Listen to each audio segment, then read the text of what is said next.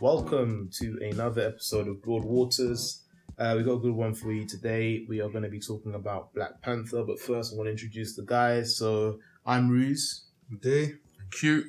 We'll start off with what we thought about the film, and then we'll go into, I guess, what you could call an analysis, looking in the wider implications that the film has, not just on popular culture, but in terms of representation and cinema going forward, and also look at the different takes. These guys aren't really on Twitter too tough anymore, but I am, and there have been some hilarious ones. So yeah, we'll talk about it all. But what did you guys think about the film? I gotta say, I think last week I said afterwards, I think I got so fed up of reading about it so much. I don't think I've ever seen as many think pieces about a single piece of art, let's say, as I have about Black Panther, and I've read about them, and I was kind of like, shit, man, let me just need to enjoy the film. Let's strip it back to its bare bones of everything and just appreciate that it was a good film. Obviously, this is after I had a lot of discussion about it, but I guess for this episode, we will deep dive. But I've seen it twice. I thought it was brilliant. I actually think Black Panther, these are my quick takes on it. I think Black Panther is actually the weakest character out of many of them. I think Killmonger. Okay. All right.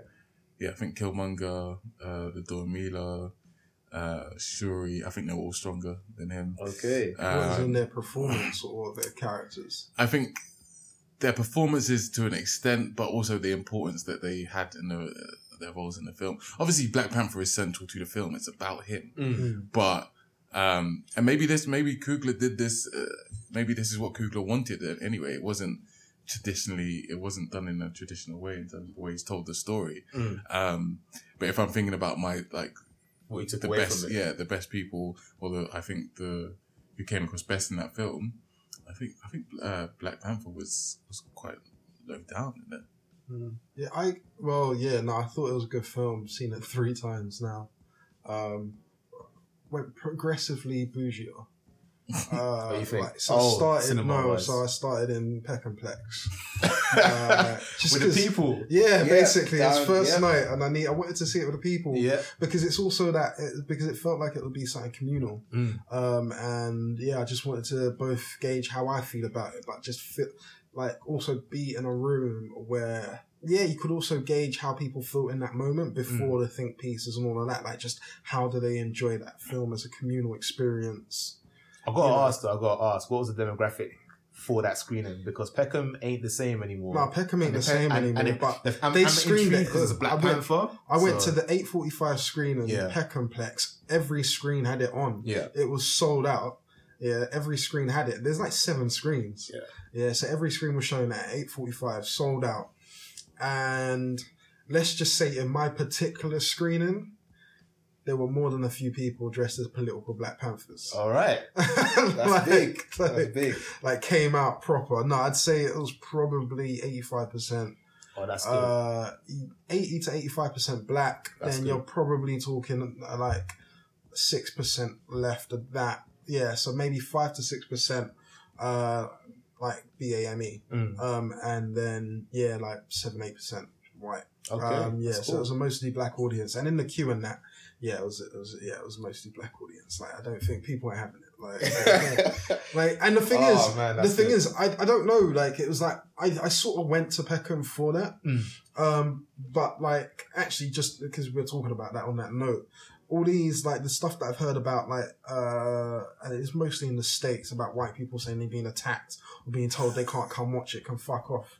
All that shit's being fake. They've been but no, because it's not about white people not being able to watch it. And if there was pure white people at Peckham-Plex, it would feel different. I wouldn't be they shouldn't be here. It's just about the vibe. It's why I went to watch Get Out there. It's just about people will get jokes at a certain point, and it's one of those, I can't remember, it was actually a white comedian who said it years ago. Do you guys know Gary Owens? No. So he's a white American comedian who mostly does comedy in Black establishments.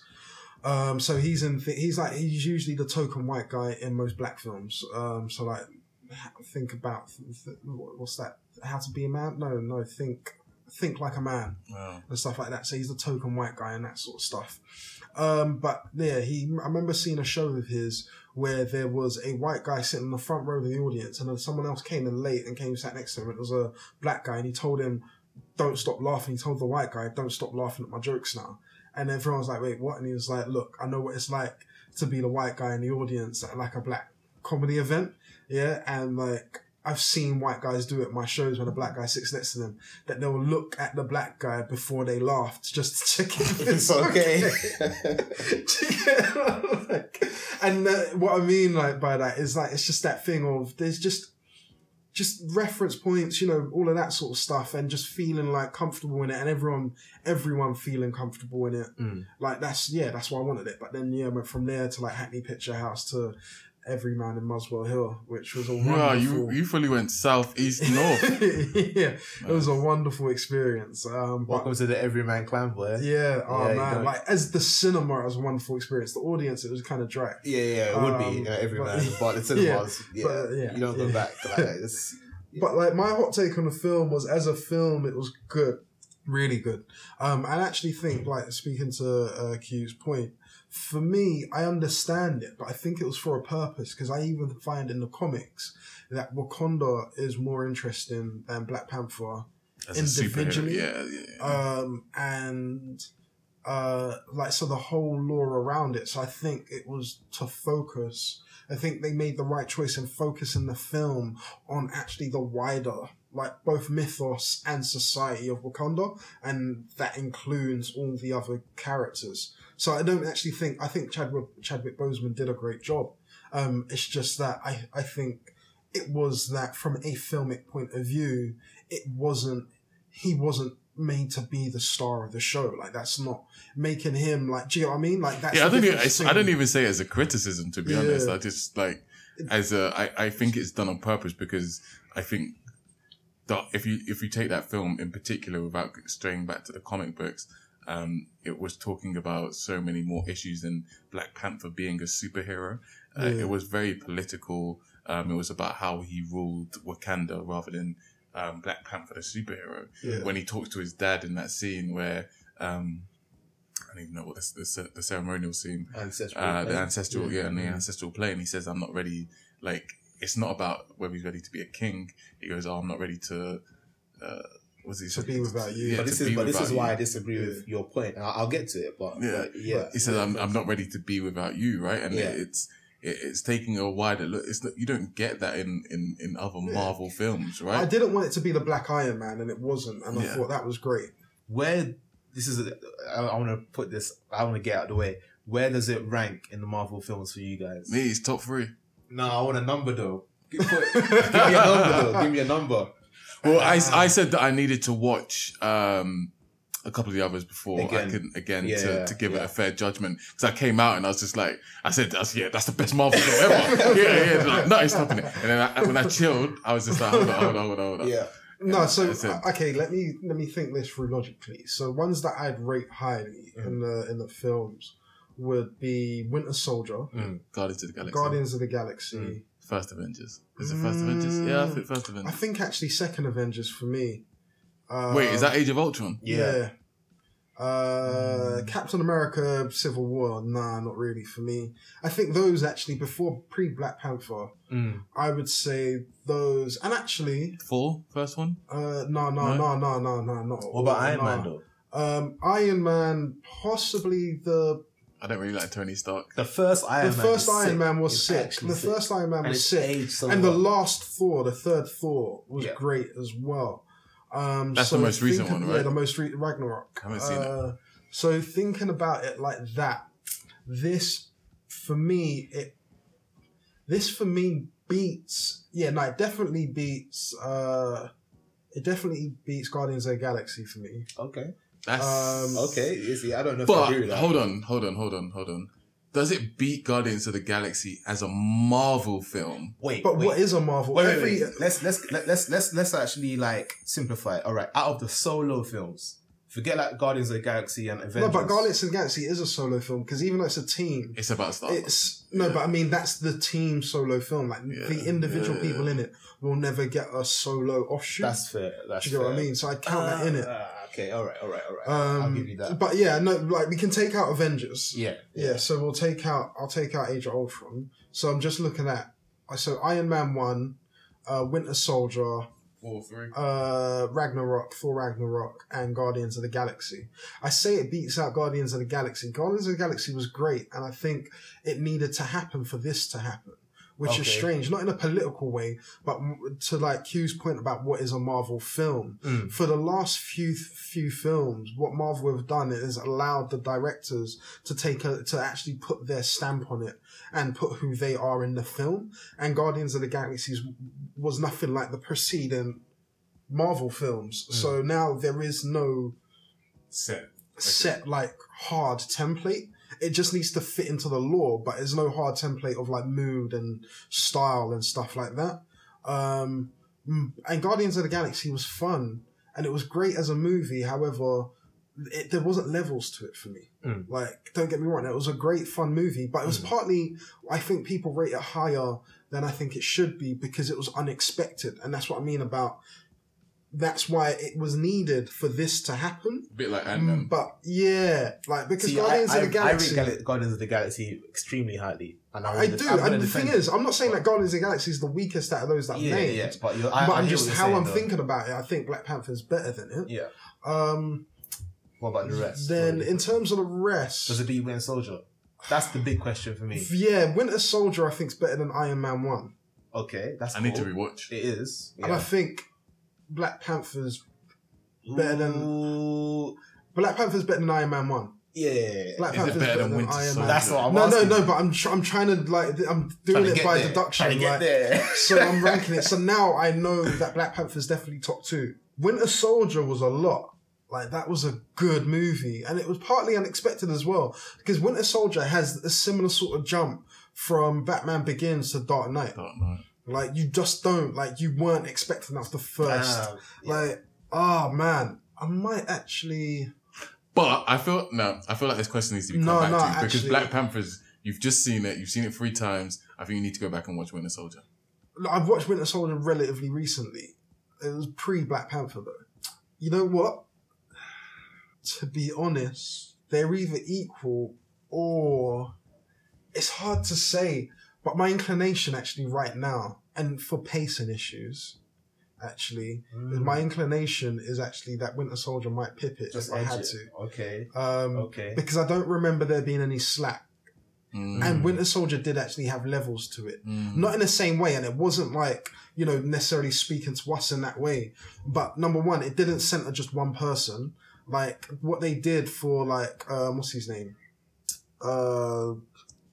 But the Winter Soldier, Bucky Barnes. No, not just Bucky, but also, what's his name, scene. Like, when you think it's a Captain America film, but that car scene with Samuel Jackson. Fury. Yeah. Was sick. Like, they brought a bit in that sort of ensemble cast way as Black Panther, but I don't remember there being any slack in it. And there was, I think the pacing could have been a little tighter in Black Panther. Okay, that's fair. That's actually fair. I mean, this is subject to change because we're talking like inches here. See, I wanted to watch the films that I rated as the top 5 before I went into Black Panther. I didn't quite do it. Okay. So I watched Iron Man. Yeah. I watched Age of Ultron, which is James Spader is just great. But that's the thing is good. That's why I'd knock out Age of Ultron. No, because Age of Ultron is made by James Spader. I wouldn't say it's a total cast, and as a film, there's definitely slack in it. Like there are other things that aren't great about, but James Spader is undeniable. So you can't take it out. But I mean, so as a film, it's not as good as Black Panther. This is really interesting because as a whole, because I rated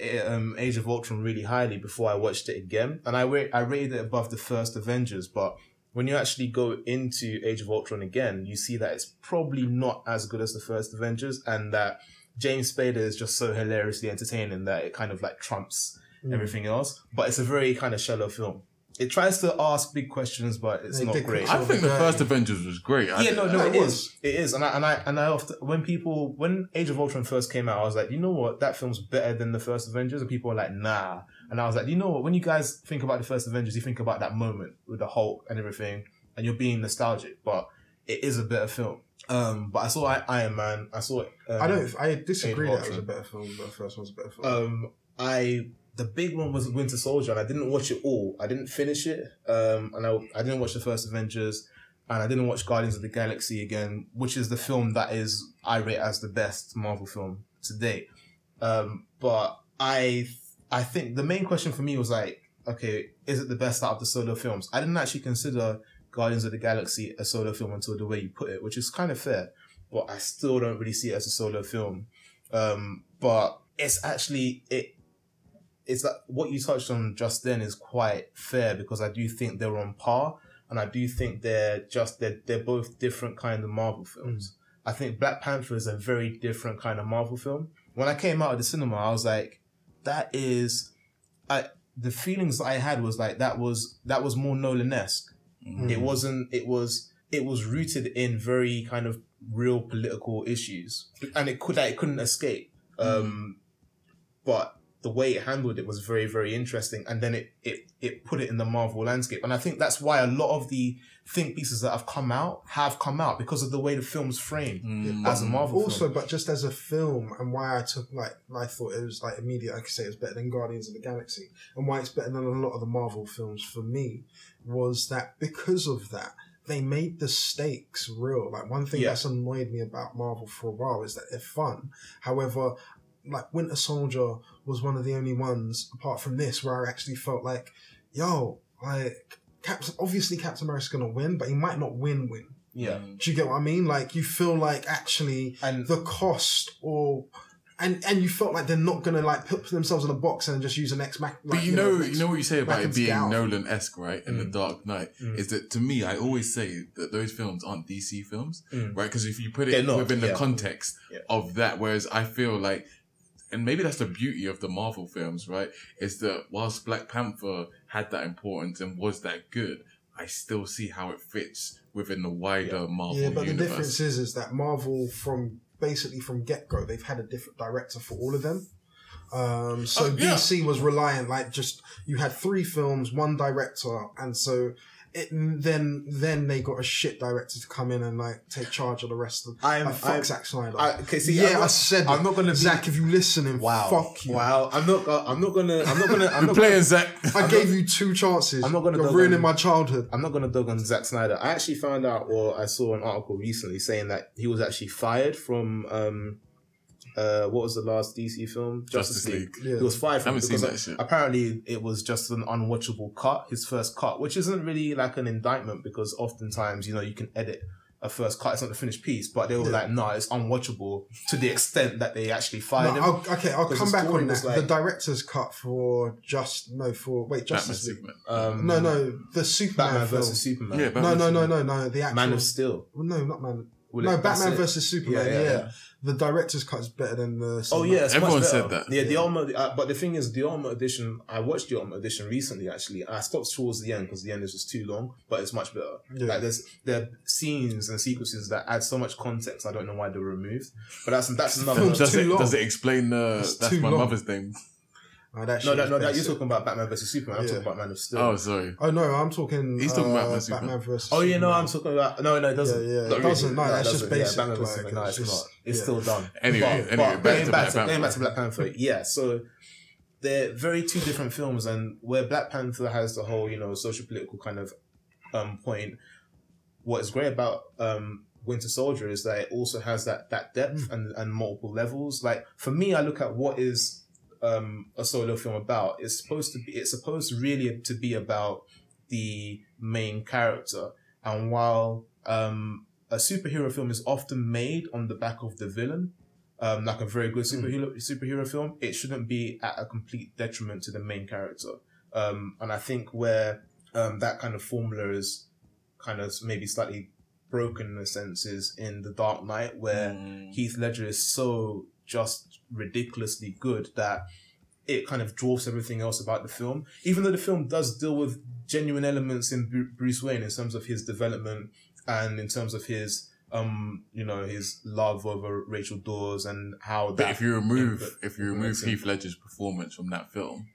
Yeah, but the why it's okay, like what you're saying is that actually I think to make a decent superhero film, you need a good villain. Yeah, you do. To make a really good one, like a really good one or a great one, actually you need the protagonist to be dealing with things that are fundamental to themselves and their character. Absolutely. And why Dark Knight works is that even though the villain basically outshines the protagonist, the villain is also the idea. So it's not just a villain as in a bad guy that you need to stop. The Joker actually represents an ideal and the antithesis of Batman. Yep. So that's why it works in that film. But if it was just that he was a great actor and just a villain who liked to kill people, then that wouldn't be and funnily enough, that's the reason why Winter Soldier is so good. Winter Soldier deals with lots of very interesting questions in terms of just modern day life, in terms of like unbelievably intrusive surveillance. It's that question of liberty and protection. Nick Fury he believes he's the realist and the pragmatist, and but also Steve Rogers is oversight. So it's the thing of like if you're gonna have Nick Fury believes that It's that dichotomy which they then try and carry on in Civil War. But Nick Fury doesn't believe that. He believes he should have some oversight, but not so much that it gets in the way. But because if those people who are put there, who are basically politicians, all have their ulterior motives and might be dickheads, so you need like one good guy to actually hold all the cards. However, the problem with that is that how do you know that person who holds all the cards is actually a good guy or can't be compromised? That's the balance. But you can see both sides of it because obviously it depends on your political persuasion at any time. However, like right now, I might be like I feel like MI5 and MI6 should withhold stuff from Theresa May, but that's because I ain't feeling her like that. There you go. Know what I mean? Yeah, and that's why Winter Soldier is so good. But Black Panther, and this is why I say, on the surface it doesn't seem that T'Challa does much as a main character, but when you dig into it, the film really is about not just Wakanda or it's about a vision of the world. Yeah, but it's about a vision of the world, but it's also about T'Challa taking up the mantle of king and what it means to be king. When he first visits his father in the ancestral plane, he's not worried about leading Wakanda. He's more about how do I be without you? And that's kind of an example of his investment into his father as an ideal. He reveres his father to a point where he doesn't have his own philosophy on how to lead. And that's also touched upon with, I think, W'Kabi, which is actually quite funny because he has a conversation with W'Kabi, who's Daniel Kaluuya's character. Yeah. And he's I saw a tweet that was actually very funny where it said, he was moving mad Brexit in one scene. and he was basically, I wish I could credit whoever tweeted it, but I don't remember who it was. But who? Daniel Kaluuya's W'Kabi? Yeah, W'Kabi. Is that where he talks about the... Well, if the immigrants come, they'll bring the problem. Can I just say, I felt really uncomfortable with that. Yeah, exactly, right? I felt really, because it was really, not necessarily the first time, but the second time I watched it in my area, right? Yeah. My area is borderline Essex, isn't it? Yeah. And so the demographics of the audience changed. Yeah. So when he said that, right, in the time that we are in, and the coverage that immigrants and refugees get, like, I felt like, I was like, that's a really shit message to send. It's a really shit but message. It's not a message to send. I know it's I know it's a point of view, but within that environment of an uncolonized African nation, that is not only, and it's like, but look, but they say it too. Exactly, but it's not only that, and it's going to be taken. But it's not only but he's also, but that's the thing is that even if it is, then that person's an idiot because he turns out to be the secondary villain. Exactly. When does that matter? But then you can't. But you can't make art based on the fact that other people are idiots. No. Of course you can't. But I'm just saying, these are all elements of T'Challa's weakness, right? Yeah. He doesn't know. He doesn't challenge that. He feels Wakanda suffers from a very moral issue, which is that it's an advanced nation that for generations has watched ills happen to people like them for generations. But it's not even just people like them. Like moving it bigger, it's just what is the responsibility of the powerful? Fair enough, but the idea, but the driving force behind the ideology, which comes from T'Chaka, the father, is that to best protect Wakanda is to remain in secrecy, and that's not just from his father. No, that's generations.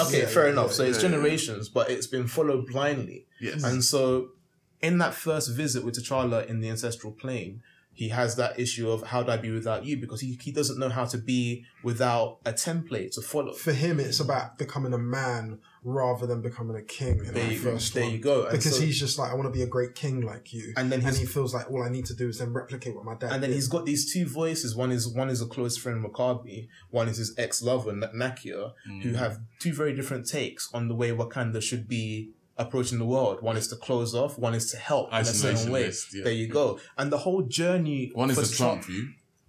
It's true. No, it is true. And and that's what I like about the post-credit scene when he's in the revealing Wakanda to the world and he's talking about how don't put up barriers. You know what I mean? Yeah. I feel like that was very unlike Trump, and it was a statement that was very timely. But the whole film is his journey, and he finds out. And the thing is, when he discovers who Killmonger is, right? The crushing feeling that he has is that it's not so much that, you know, Killmonger is who he is or he has the views that he does. T'Challa isn't really at odds or doesn't blame Killmonger for having absurd views, but it's more the pain that his father has created this monster. You know what I mean? That it's the person that he reveres, the person that he idolizes. The person he wanted to be like. The person he wanted to be like, the template, right, is wrong.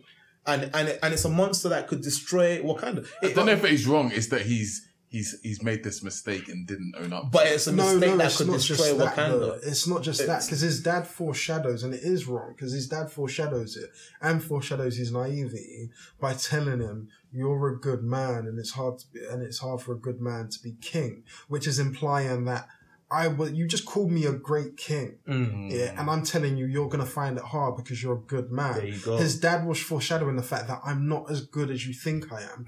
But he was still too much of his dad's son and, too much of a boy, basically, to be able to see that and understand it. This is it. And that's so when he finds out what his dad did, it's the dichotomy between him wanting to be good and wanting to be like his dad and seeing that those things don't marry. But it's also the struggle of the boy having to then become a man. And step out of the shadow. Because now he has to find his own path, which he does by the end of the film. But this is why I like the journey of T'Challa throughout the film, because the second scene in the ancestral plane is so good for me because it's all that emotion, all that betrayal coming out in a kind of confrontation with his father. And I felt like that was great. And, all the other scenes, the character that he plays is quite chill, quite calm. He's very, very steely gazes. He's very, just laid back dialogue and speech. But in that scene, the second ancestral plane scene, he's very emotional. He's very,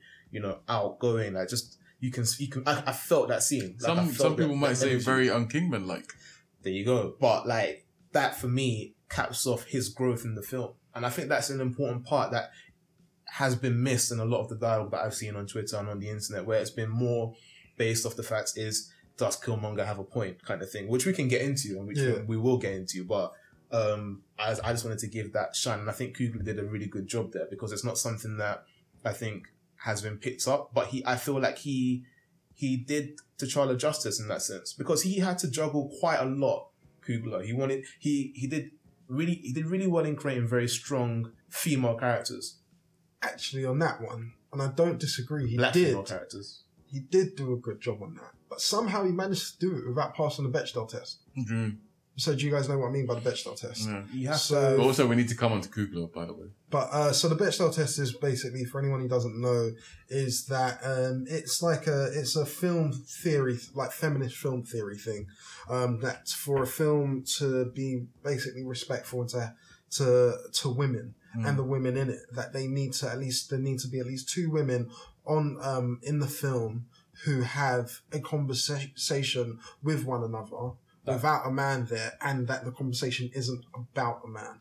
At no point, all conversations between women in the film are about the men in their lives. I've only seen the film once. The scene that comes out that sticks out to me that I think might challenge that somewhat is a conversation between Okoye and Nakia when Nakia's coming to confront Okoye.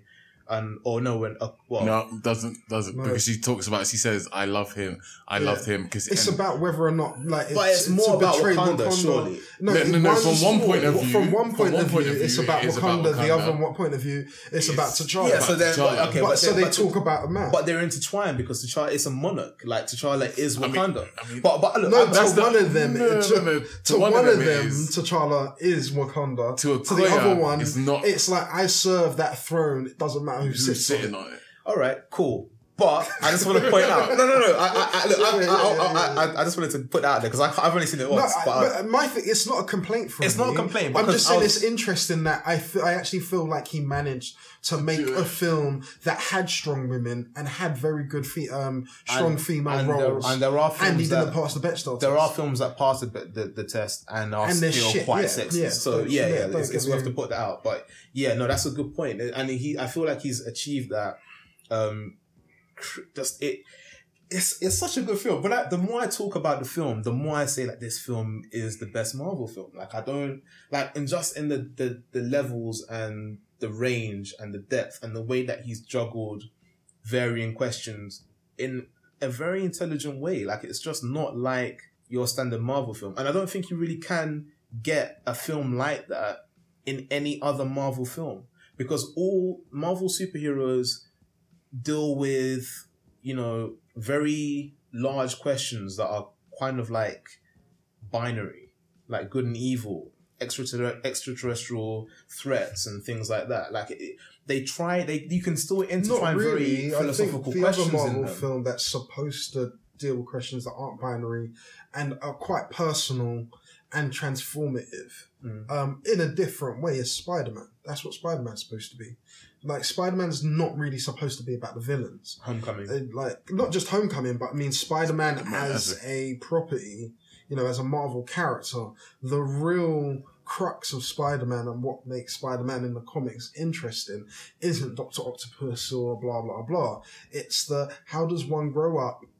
How does someone grow up and become a man while understanding their responsibility to the people around them, but also society at large, and marry those two? And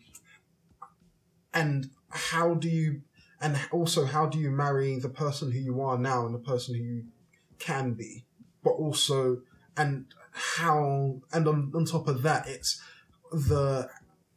the growth in learning how to code switch. Forget the part about being a superhero, is that when you're a child, and it goes through adulthood, however, it's particularly pronounced when you're in your teenage years, is that you're different people around different people, which Spider-Man has to be because he's a superhero. But then there's that tension of... But my angle is, and I think that's actually really quite interesting. It is interesting, but I think you're going into the literature, and I think if you're talking about comics, as in terms of the literature, like all forms of Marvel comics deal with very, very personal and very nuanced questions in a better way.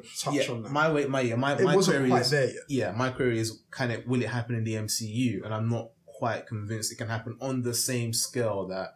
No, I don't think they'll ever take Spider-Man on to the scale of Black Panther. They've done with Black Panther. That's what I'm saying. Because if they would have done it with Homecoming. That would have been their best shot. That's the question that I have, and that's why I think the film will age very well as well because it deals with those issues, and that you'll be able to come back to it and say, this is a very interesting question to revisit and to pick different things apart from. But I think the film is great.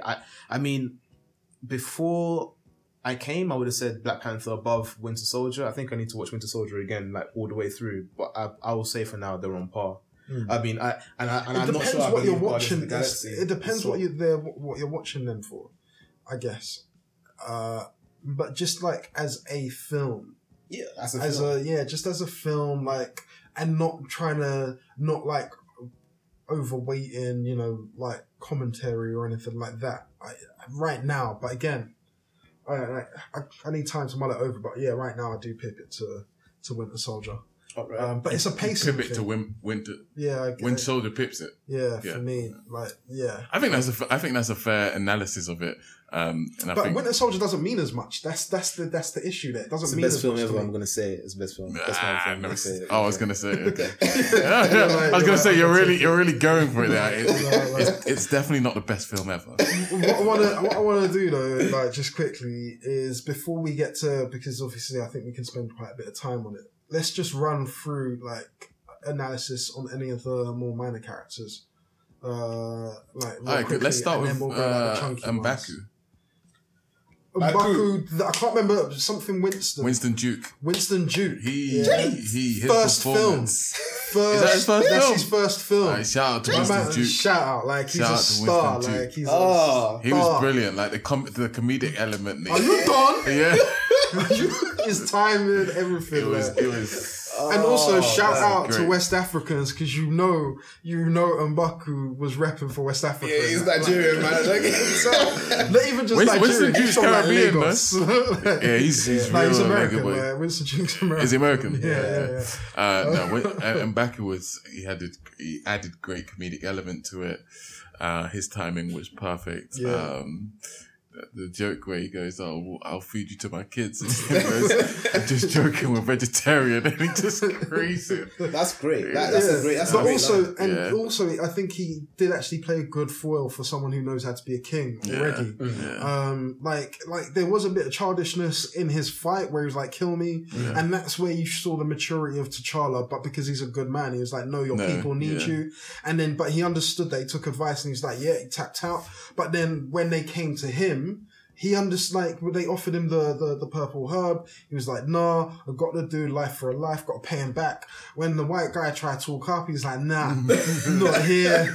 Like, you need to understand. Not your place. Like, these black women are talking, you need to shut the fuck up." And then even when, like, T'Challa was back, like, it was also the idea that, I should just take up arms now. And that, which would have been a very comic book, like, yeah, now we're together. And he's like, "No, life's not that simple." Yeah. And he doesn't say that he won't do it. He just says, "We won't fight for you." Like, with the implication that if we fight, it's for us. Or Wakanda. Like, do you get what I mean? Like, it's not because you're which I thought is a good setup for future films, because the interesting thing about follow-ups is staying focused on Wakanda and it not being this Afrofuturist utopia. Like, showing that it's got problems, as the film did show, and that there's things. I feel like if they did that though, it's gonna get a lot of criticism. But that's for another. No, but I think we got to be real, because for years I've hated it when people, especially like whether it's diasporans, Caribbeans, and all of that, like basically people who don't live in Africa, fucked off with the West for good reason, then try and act like Africa is some fucking utopia. It's like, it's really not. Like, it's not. It's not. Or they try and act like Africa pre-colonialism was a utopia. Again, it wasn't. It was, but it wasn't. But doing that in film form, considering some of the criticism I've seen about this film, which we can touch upon, I think no, but I think you can do it, because people don't, and so it's on my mind. But yeah, things fall apart. Like, Things Fall Apart is a critique of colonialism and how it ruined traditional African That's a very different Nigerian audience society. But in it, it doesn't have this rose-tinted point of view on it either. Like, I think you can do both. You can both say that, look, the current system that we're in is fucked. Yeah. However, this other system isn't, like, you can be grown ups. You can definitely do both, but I think what Q's touching on is that other people are idiots. To put it bluntly, because there's some criticism of the film that I've read that just it reads like they haven't watched the film. Like, what people take from certain things is obviously not the reading that was intended, and I think that's. But then I guess that's not a reason not to make a film. Exactly. Yeah, it's not. That's never a reason. That's never a reason not to tackle the issue. Of course not. But M'Baku was great. M'Baku was great. I got a shout out to Shuri. Shuri, one of my favorite. Like, what are those? Yeah. She's because she's British, right? She's a British. Letitia Wright. Yeah. So I feel like she was dope, man. Do you know who else needs a shout out, actually? She can have a spin-off, man. Honestly. Who else needs a shout out is Femi Ogans. So that's Letitia Wright's agent. My man's doing big stuff out here. So he's the agent for Letitia Wright, Idris Elba, and what's his name? John Boyega. Oh, for real? Yeah, like I don't know what he's just like quietly, like secretly. He's getting them big. Yeah, he's just doing bits. Yeah. Like, and he's not only putting people on, but they're. So he's not only doing bits, but he's the people, the roles that they're getting are breakout roles. Like Letitia Wright was amazing in Black Panther. She had like hilarious one-liners. The "You Frighten Me, Colonizer" is just like, I was laughing for a good minute. Like, honestly, oh man. And like, yeah, she's had a great like 2 years. She's had a great from Humans to Black Mirror to this. Like, yeah. And what I liked, and this is another thing about how Coogler juggles different elements, is that Shuri's a genius. She's a genius, and it's clear that she's a genius in the film. But T'Challa's also a genius in the comics. He's a hero of genius level intellect. In fact, and they hint to it in the film. But I like how they don't make it overbearing, and they allow Letitia to be the pinnacle. She's the one that gives him the gadgets, the technology, and they just allow her to shine. You know what I mean? And this is why I say shout out to Coogler, because he's done what he decides to focus on, what he decides to push, and what he decides to withdraw and hint at is just artistry and understanding. Honestly, Coogler, and he wrote the script as well. We'll get onto Coogler. He's a virtuoso, man. We'll get onto Coogler. We'll get onto Coogler. We'll get onto him. He doesn't miss. But it's bringing bad feelings to me, though. Yeah. No, he's 31. No, it's not that. It's not that. So the Friday before it came out, 'cause it came out on a Tuesday. Oh, you missed the Coogler. He was in London. Yeah. My colleague told me the day before on a Thursday that she'd been invited to it, and I was like, "Yo, you got the hookup, yeah?" Nah. She's like, "You can queue for the ticket." It's like, is this my life? Like, we sit next to each other. I would have been gasping for breath. Like, I would have been like, "Whoa!" Like, I mean, was this on the text? Because I would have just been like, ... No, like, you know, like when you're just sitting at your computers next to each other, and then just drops it, and I'm like, "Them friends there, boy." Wow, it'd be your own people, boy. Shit. And then come back and tell me, like, it was basically a whole bunch of people I knew were in that room. Man, not me. Not me. That's betrayal. Exactly. That is betrayal. Like, you gotta get them back, and then you gotta remind them. Oh man, it just let me know that there's levels to this, and I ain't there yet at all. Like Shuri's great. Okoye is awesome as well. Like, I mean, the thing about the film for me is that the one element of Black Panther that I think lets it down, and one element that I think is definitely subpar to Winter Soldier, is the action scenes. Not that they're bad, but they're just not. Some of the green screen wasn't great. The level that Winter Soldier was at was insane, and I always say this about Marvel choreography, not just actual martial arts choreography, but also their CGI choreography, which I think is very important in superhero films, in the way they're very attuned to the way these heroes should look in motion. Yeah. And I think it's very important. And you see it in Civil War, which is the film that I haven't really mentioned in like my favorite Marvel films. It's a lot of people's favorites, so it's up there. Yeah. It's not in mine, but one thing in Civil War that you see with all these heroes is a very specific understanding of how characters should look and feel. What happens when Spider-Man comes against Bucky Barnes? How does Black Panther move? How does he lands without sound? The way his motion, it's a martial art that looks like a cat form. Captain America has a martial art that looks like he's like a linebacker. Like the way he moves, the way he throws a shield, it's all kind of like a momentous force, where it's like capturing and containing kinetic force, like bouncing off things, like the way he fights. It actually it makes sense for the character. It encapsulates that philosophy. And even at the end of Civil War, where you have Captain America and Iron Man fighting, Iron Man knows he can't beat him, so he has to use his computer, and then Captain America knocks it off. Like, it's an understanding that runs through the Marvel films that you didn't really find in Black Panther, probably because something had to suffer. And I feel like the film has so much of all of the other stuff that I find more interesting. But I also think it might be the concurrent filming because they're working on what's the next one, Infinity War. I don't think that he necessarily got the same team. That got full like fight coordination and CGI. It's funny, because one of the early criticism was it doesn't have enough fight scenes in it, right? And actually, I think before everybody got to watch it, everyone criticized that critic who said it. And I watched it and I'm like, he's right. I think there was enough fight scenes. I just don't think they were the caliber of which we've come to expect in the Marvel universe. But actually, in terms of the casino fight scene was amazing, by the way. That was the best one. It's the best one by far. Kugler goes in on that. He's got an interview with Vanity Fair. I need to watch that. I've still got that video. I need to watch that. But he talks about the colours he uses it and like the Pan-Africanism and the black, red, and green of what. What they're wearing. I need to watch that video, man. No, we'll come to Kugler. But genuinely, come to Kugler. But okay, so Koi. What's his name? The one who sells him out. Kaluuya. Dan Kaluuya's character. Wakabi. So I want to touch that with his partner, who's the head of the Dora Milaje. What's her name? Okoye. No, it's not. It is.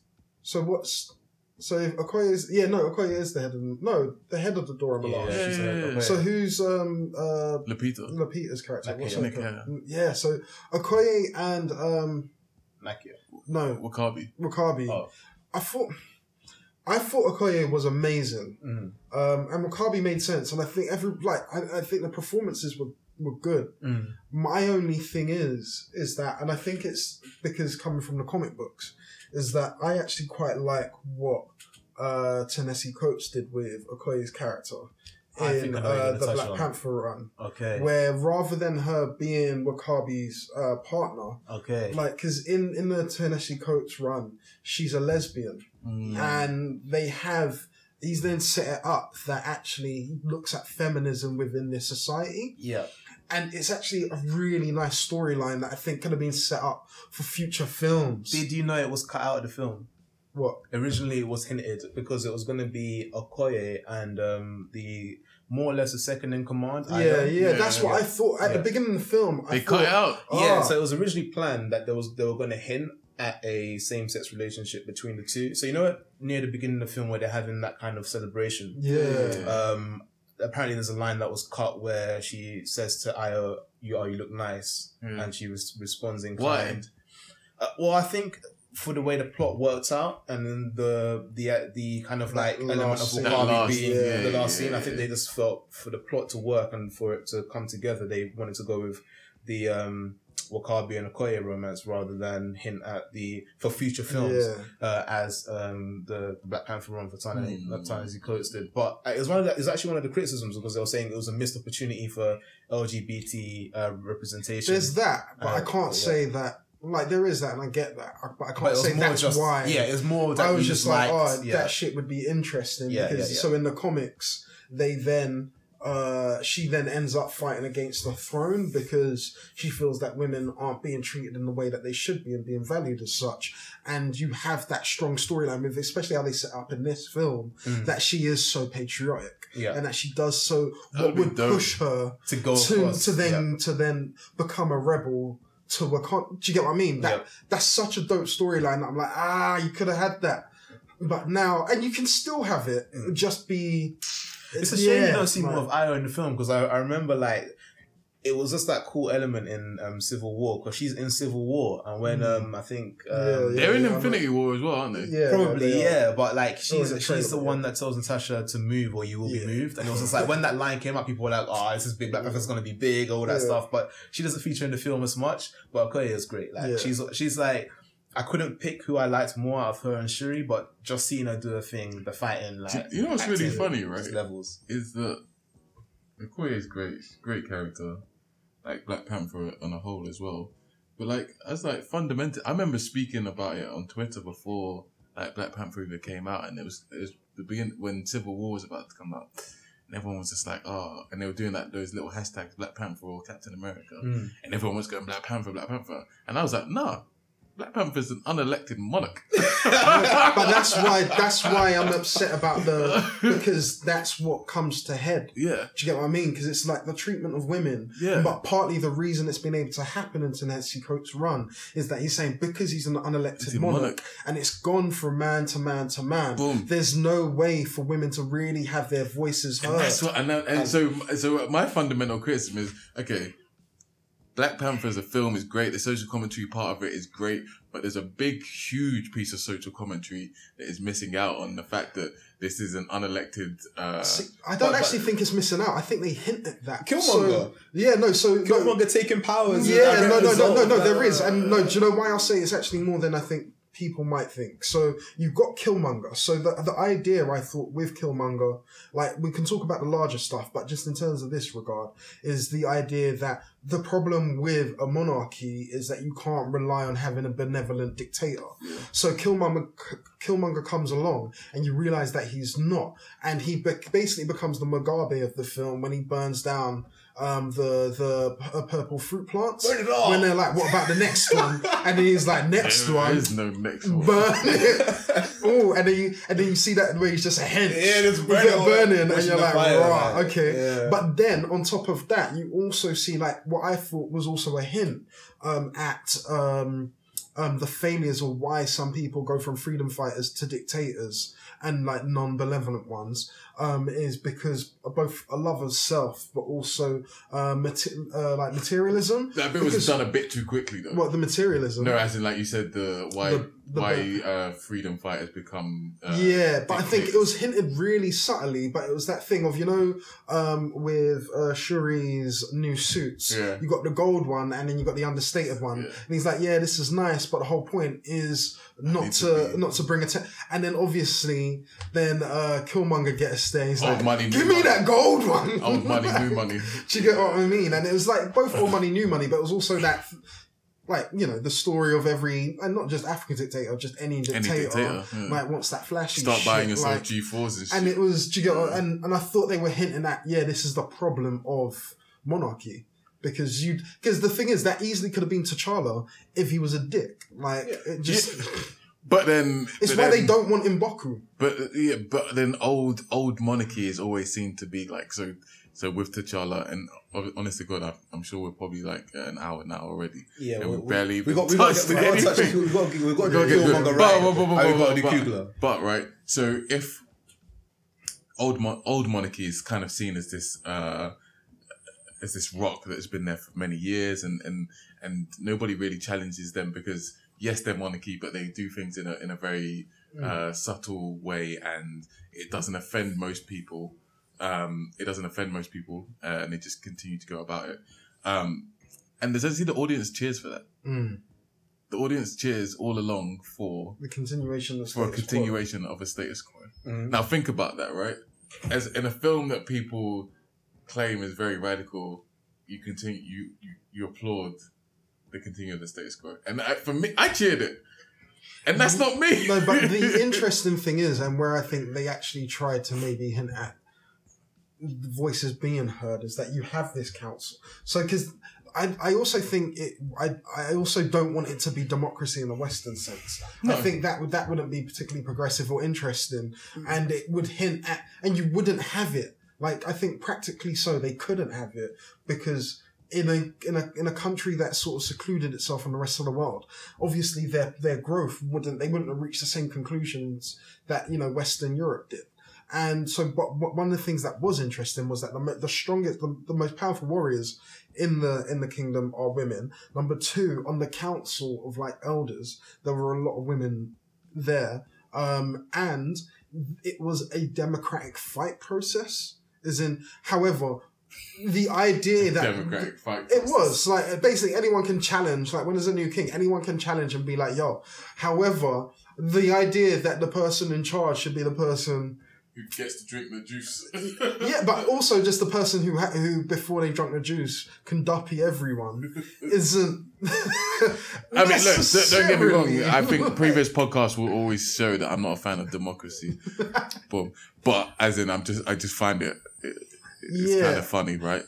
But I think we live in a world where we struggle to envision what other system this is an interesting. I saw a tweet on Twitter that actually drew to that point, and the tweet said, "It's funny how Wakanda is the most advanced nation in the world, but it still has 18th, 17th century politics, and the fact that it has a monarchy." And someone else responded, "Well, it's worked so well for them so far. Why would they change it?" And I think that's to allude to what you said. I think it's and also to touch on the fact that we kind of get bogged down in the Western view of how people should be ruled. In Africa, at least I know in elements of Western Africa, there are so many different tribes and they have so many different ways of doing things. And there are elements of democracy in certain elements, and this is pre-colonial West Africa. There are elements of democracy in certain tribes, the elements of patriarchy in other tribes, the elements of matriarchy in other tribes where women are empowered in very interesting ways. And it's just like, if you had an uncolonized African nation, there's no reason to say that the natural evolution of social governance is Western style democracy is very weird. Oh no, but I'm just talking about that tweet though. I'm not saying this is where you guys are coming from, but I think what you have to remember is that, and like you said, you're not a fan of democracy.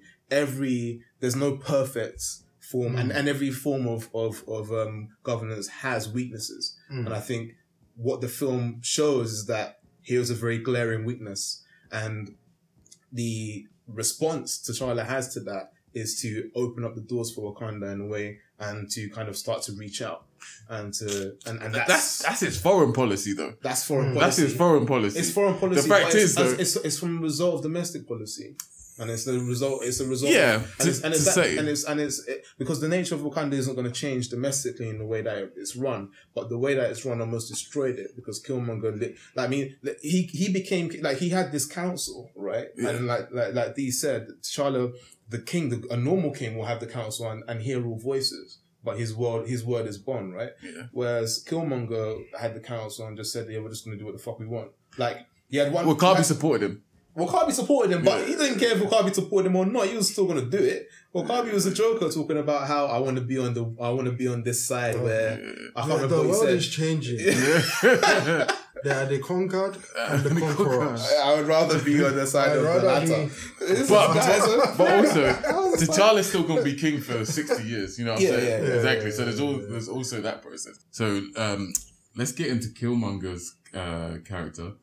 First of all, Michael B. Jordan, hats off to him again. Yeah. I was about to say I don't think I've seen him in anything bad, but then I realised he did Fantastic Four.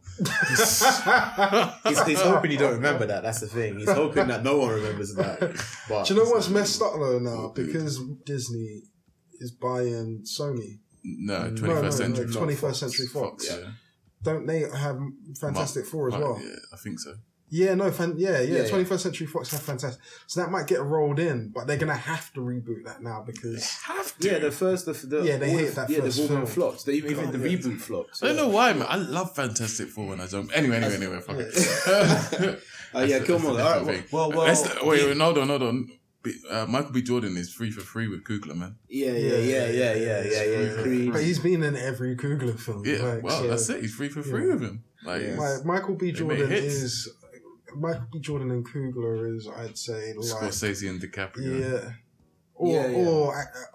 Scorsese and DiCaprio, Queen and Fassbender did the first few films. And Scorsese and De Niro. Didn't it? They're just hitting. What companies? The Muse. Do you guys sympathise with Killmonger? Yeah, to an extent. Yeah. To an extent, that's what made him brilliant, though. That's what made him... Killmonger, what made him brilliant? He was right. It is. And it's not even, for me, it's not just to an extent. It's someone who can see all the problems and is correct. However, it's the thing of... his ends didn't justify his means. And not even just that. It was like saying 2 + 2 = 6. It's that sort of he laid out, okay, so you did this wrong. These other things are wrong in the world. There's this, and you have this power. Cool. So in that mix, this is what we should do. Just that faulty logic when someone says that, I know cheese has got holes in it. I can see holes in the moon. The moon must be made of cheese. It's like, nah. All the steps, there's nothing wrong with the steps that you took. Yeah. It's just the outcome was kind of off. Yeah, well, the steps that he was trying to take towards the end were a bit messed up. No, but I mean, like, how he got there, that's the outcome. Do you know what I'm saying? But saying that, look, you guys, there's 2 billion of us in the world. You guys have had all this power for so long. You could have done something about it. You didn't. That makes you culpable to an extent. Now you have to do something about it because you can't let it carry on this way. Nothing is wrong with that. Yeah. Saying, okay, cool.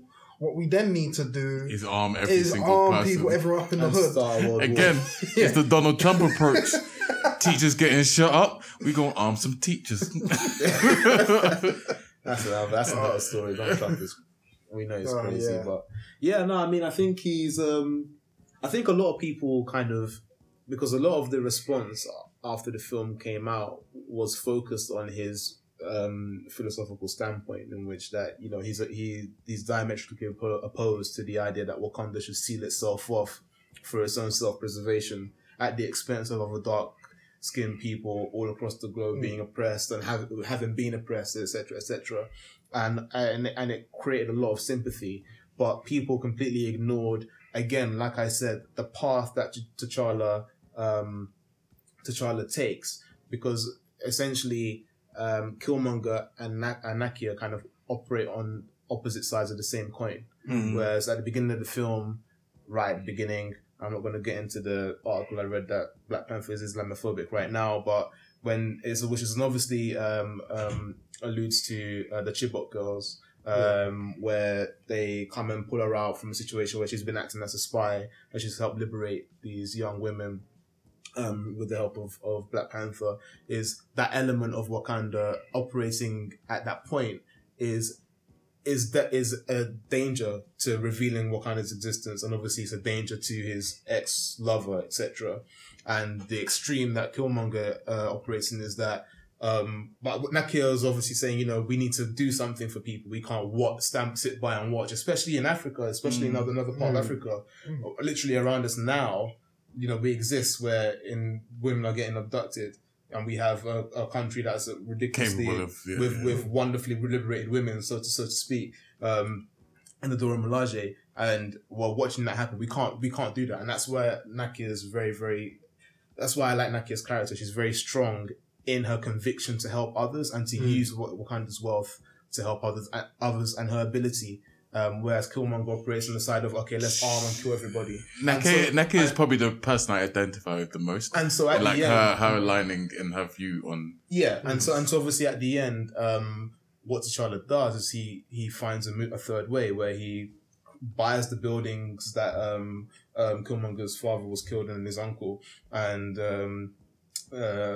creates the outreach center. And then creates the outreach center, who he lets Nakia lead ahead and lets Shuri be part of as well. Yeah. And that was the third way he found. And I think people got bogged down in Killmonger's vision that they ignored what the film was trying to express in that. Also with that though, is with the difference between Nakia and Killmonger, is that I think that people have a misguided, in my opinion anyway, view of history. Because there is, at first, I sort of understood the allusions to Malcolm and Martin, and people saying that Killmonger was basically Malcolm X. Yeah. I didn't see a lot of that on Twitter. I'm surprised. I was waiting for it. I'm not on Twitter. So it didn't come. It actually didn't come. Did it not? No, I was surprised. I was like, wait, people were saying that they sympathize more with Scar from The Lion King now because they watch Black Panther. And I was like, what the fuck? Yeah. But okay, fair enough. But with that is that so I think it's a misreading because people are saying that, and I've heard that. And because of the idea that, by any means necessary. However, I think if people look at history properly, they'll realize that Nakia is actually the Malcolm X character in it. Or closer to anyway. Because Malcolm X wasn't and the Black Panthers, weren't like, okay, cool, let's get guns, roll up and start shooting police, blah, blah, blah. They were like, no, I want to be able to live my life unencumbered. You have a problem with that and want to do me violence. I'm not going to sit here and take it. I will defend myself, which is Nakia's point of view. She's like, no, we help people try and do it, just peacefully. However, someone got a problem with that. Then And that's not what Killmonger was. And I think that misunderstanding of what history was like, people are thinking that Ryan Coogler has done a treatise against, you know, like a white person might do and be like, oh yeah, we love Malcolm and we love Martin because, you know, he didn't give us too much trouble in that sense, but fuck Malcolm. Do you get what I mean? And it's no, that's not what it was, because Killmonger's not like Malcolm X. Yeah. Nakia is. That's a cool take. I haven't heard that take, and I actually like it. It's funny. It's funny that you say that probably the very people who would say that Malcolm X's character has been reformed in a certain way is actually they're the ones who are misidentifying what Malcolm was truly about in order to fit a certain narrative. Because that's you're buying into a lot of the stories that weren't true about him and his ideology. I also think people just forgot it's a Marvel film. Like I just honestly, I mean, I saw in the Marvel world, if Killmonger actually did this shit, like if the film ran for another half hour and T'Challa was killed and he was just a madman who all of a sudden vibranium popped up in all these parts of the world. They're acting like what the other heroes be doing. America that don't exist. They'd just be chilling like, oh, well, this is going on here. I'm just gonna chill. Yeah, I found that bizarre, and that's why some of the criticism was kind of lost in this. Like, I was like, you motherfuckers never watch Marvel. This is it. Yeah, it's not only that. I think it's like I can't go too hard on some of the criticism because it's that thing of when you've been starved.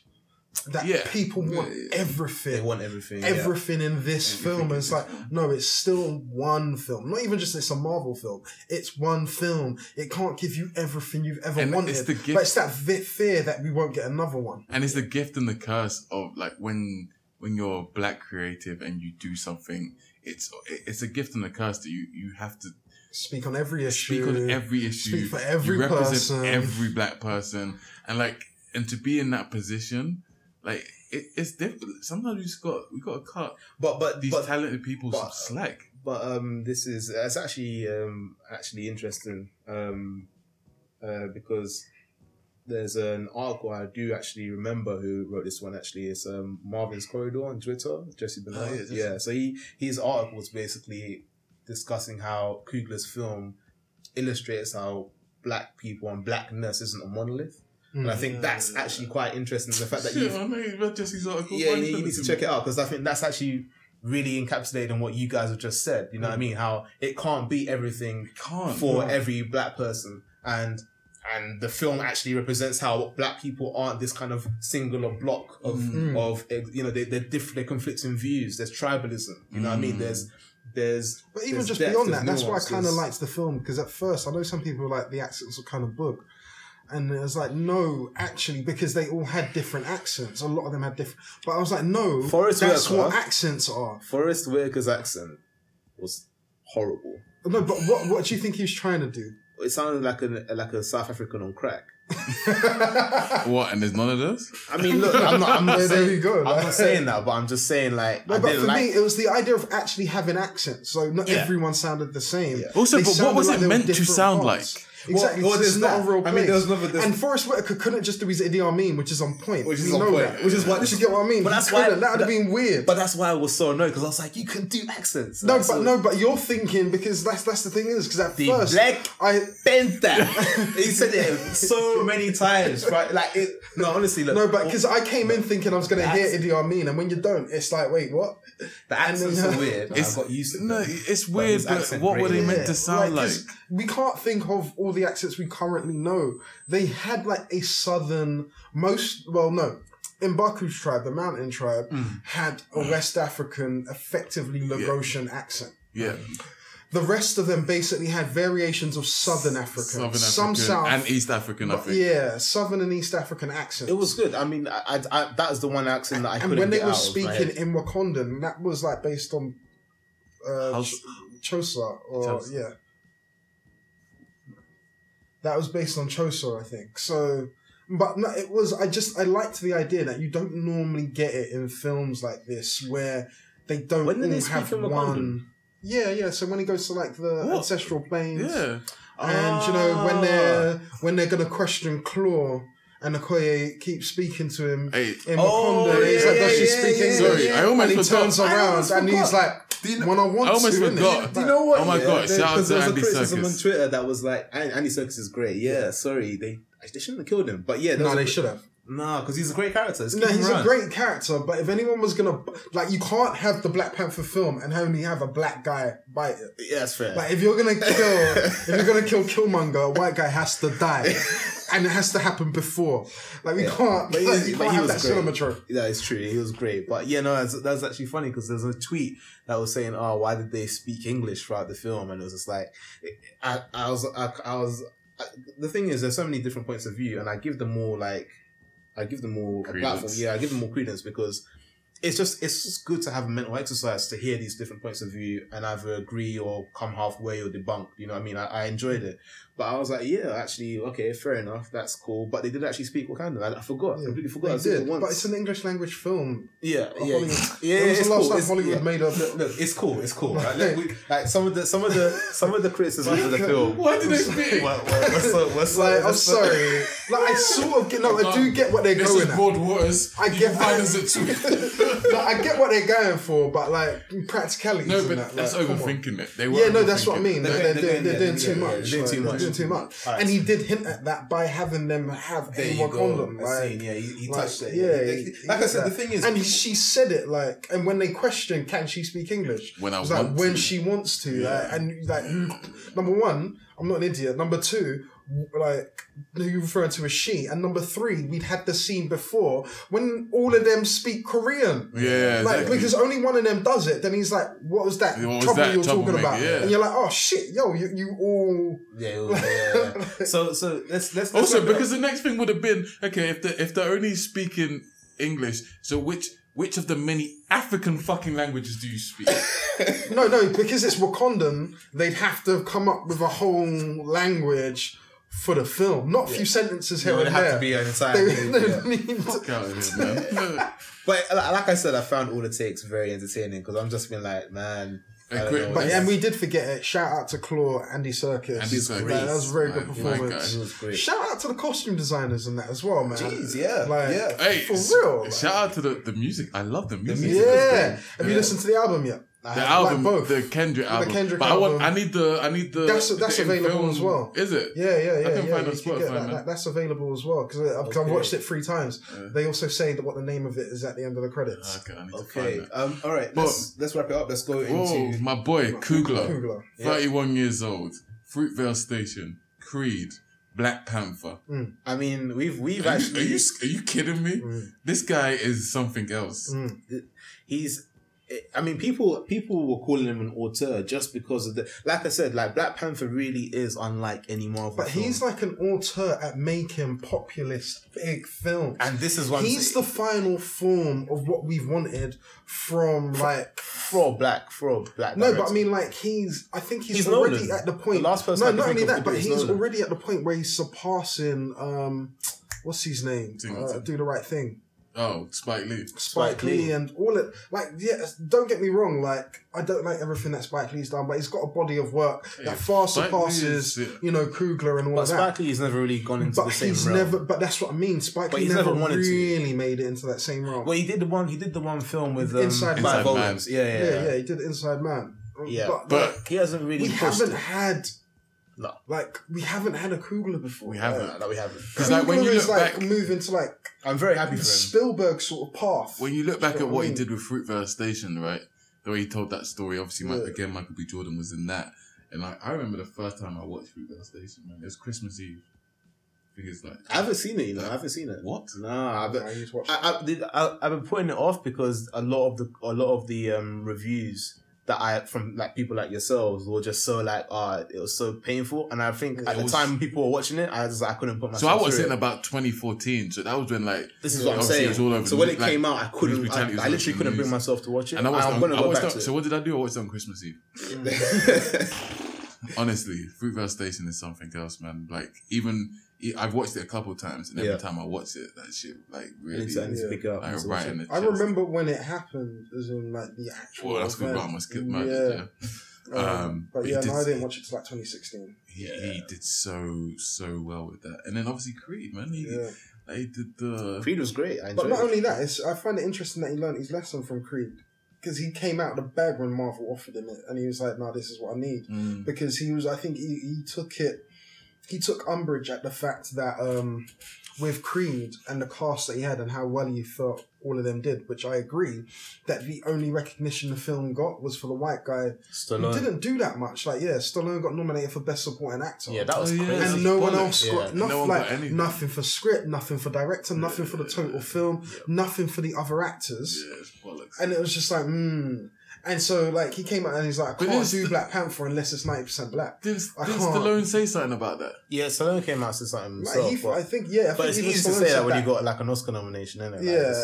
I think he said that, like, Coogler's a great director, he should have been nominated, and I think the film, but it deserves something. Yeah. I mean, it's the least he could do, innit? I mean, it's not like him saying, something. Yeah, but he wasn't like, I shouldn't have been nominated, they should have gone to Tessa does Thompson. That, bro? Whoever does that? No, and I'm not expecting him to, but it was like, he was like, I'm not making like a quote unquote black led film and then having the only white person be the person who's recognized. Like, I can't. I'm so. If anyone hasn't seen his like where he explains the fight scene in the casino on Vanity Fair interview, please watch that, because I sat there and I was just like, yo, this guy. This guy. It's like I said. I mean, I've tweeted about the film a bit and I kind of stopped because I wanted to save it for the podcast. But the more I like talk about the film, the more I get into it, the more I appreciate the level of thought and care and attention to detail that he's put into the film. Like it's immense, and it's led to what you have is the biggest action franchise currently, probably second only to Star Wars, because Star Wars is going through a revival. But really, like over the last 10 years, it's been Marvel, and he's created a film with a series of over come up to 15 films now that is totally unique in that whole canon. Yeah, and in the whole canon, it's totally unique. It does something that none of the other films do, and it's also one of the most successful. I think it's the second most successful 4-day opening at the box office, second only to Star Wars: Force Awakens. And that's insane. Like, I think it was over 200 million. You never have to make another film again. From the Tuesday to the Sunday, it had made like 240 million in the US alone, 400 million worldwide. He's gonna make. I don't know what his setup is. So because it's not like Blumhouse where he gets I doubt he gets a percentage. He probably got a straight fee, so he probably but like his next 3 films are secure. But this is what I'm saying. Because Black Panther is likely going to hit $1 billion, and when you hit $1 billion, and it's going to be a part 2. Yeah, when you hit $1 billion, that's when you can say, okay, I can make a film, and it's a film I really need to drive this home. It's an entirely unique film that deals with questions and themes unlike any other Marvel film, and it's gonna probably bank $1 billion. That is. And why I say to drive home it's that paid for his next 3 films, because what's going to happen is that he can make the indie projects like, For Love project that he wants to, because but he can make another one that even if people don't think it'll make money because his name's behind it, and it might get nods, blah, blah, blah, but people will give him the money. Marvel, like Disney themselves, often do that with tentpole directors where they're like, we don't even really like the film, but we want to keep you sweet because we want you to work with us again. So here's the, 15 mil you need for that. He's then going to be able to make a mid-range film for about 50 that any studio is going to want, as long as they like the script and they're like, you're a great director, and then he'll get another big 100 mil. It just film. Gives you freedom. So he can do freedom, and that freedom is like the freedom of artistic direction, basically, because no one now after this, and I think he did be able to get his way quite a lot for this. Yeah. Marvel one's going to be giving him, and the thing, that's actually the other person, Kevin Feige at Marvel. He's doing bits, because it's not just this. What they did with Thor Ragnarok as well. Very different films. However, he let Taika Waititi, I fucked up his name, I'm sorry, but the director of that really put his stamp on it as well. He's trying to push for that all-female cast as well, I saw. For Miss Marvel? Yeah. No, for apparently a couple of the stars of the female stars of the Marvel films have been when's it our time? Okay. So I think he said he wants that next. Cool. But Miss Marvel's going to be like, they just announced a couple of new actors in it as well. Miss Marvel sounds like it's going to be big. But yeah, no. So Kevin Feige for giving the freedom to be able to do that. But then when you're given that freedom, the fucked up thing is when you are black, is that is your one shot. Like that's what I'm so impressed. It's not just his execution, but it's the ability to execute with that pressure, knowing that if it don't go well, that's it. Done. Like, he doesn't everybody. get that shot again. And it is, and you're right, it is for everybody. Like, because the thing is, this isn't the first big black superhero, like black-led superhero film in terms of the protagonist. Because what actually really kicked off Marvel, not the Marvel Cinematic Universe, but Marvel selling the film rights to their characters, was when they were broke in the early 90s. They sold Blade. Mid-90s, Yeah, they sold Blade, and we had Wesley Snipes, and we had that trilogy, and it did really well. And then they were like, cool, sold a few more, like Spider-Man, blah, blah, blah, and then start making them themselves. Then they tried to say, black-led superhero films don't work. Like, everyone forgot about fucking Blade. And so, yeah, if this didn't work out, there wouldn't have been another shot for a while. Yeah. Can I just say, actually, I saw someone make it, right? Someone sent it to me. Like, I always like get these pictures of someone says, oh, name like, I think they were complaining that Black Panther was called Black Panther, innit? And they said, oh, why is it they always have to have black in the name if they're superheroes, blah, blah, blah. What? Name black superheroes that don't have black in the name. And I'm like, Blade, Storm, Luke Cage, Falcon. Who, bro? What? Spider-Man. I would love a Miles Morales film. Oh, my days. Come on. No, Marvel's sick for that as well, actually. And I think the hint that they gave that they might actually do it in Spider-Man Homecoming was sick. I actually appreciate them for that. Donald Glover is the uncle of Miles Morales. And if they make that film... Donald Glover, I mean, in the comics, his uncle's a prick right now. I just want to say. Yeah. But Donald Glover's great. I mean, Atlanta back tomorrow. Is it tomorrow? Oh shit! Wow. Well, it doesn't matter. Back March 1st. Yeah. Wow. Nah, I did not know that. I know Jessica Jones is back, so I'm interested for that. But also, I just wanted to shout out, man, Donald Glover as Lando Calrissian, man. Shit, that's sick. I'm not too big on the guy who's playing Han Solo, but Lando, like he looks like he's gonna do a good job there. So can I just say on another shout out to like superhero films that not as super but in TV shows. I recently finished watching The Punisher, man, and that's by far the best. Everyone keeps saying that, yeah. I watched that; it was decent. I'm not a fan of the Punisher character in the literature, so I'm just like. See, I wasn't, but what's the TV show? Yeah, I can't remember the actor's name. He was in The Walking Dead. Yeah, I can't remember his name. But it's supposed he's to be an interesting good, guy as well. Listen to an interview with him. Oh, really? Like he went to Russia to do, like, you know how people go RADA here. Yeah, he went Russia. Alright, shit. I'm being cold. Interesting guy.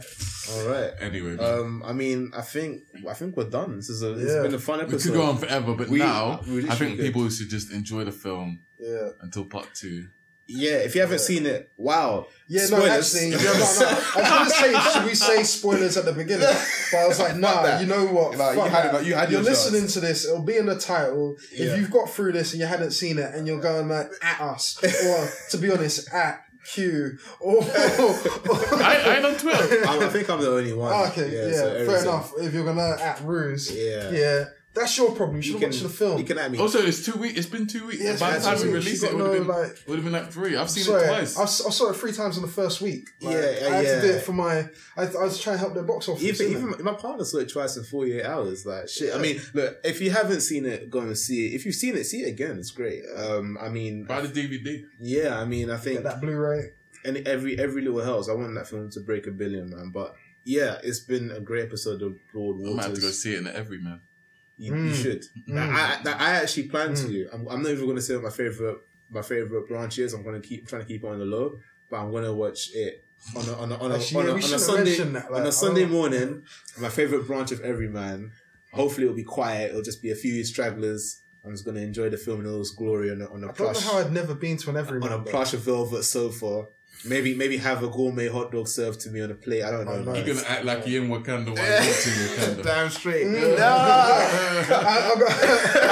Someone said to me, "Don't even salute me. Don't even say my hand no more. Don't give me the Wakanda." You guys didn't see that, but D brought out the Wakandan salute. But yeah, we're gonna Wakanda forever. I can't believe you haven't said that until just now. Wakanda forever. But yeah, you can catch us on at Broadwaters Pod. We're on Facebook. Is being managed every so often. We are still on Facebook. We still exist. I don't know by who. We're on SoundCloud. And where else are we? That's it. Peace. Till next time. Peace.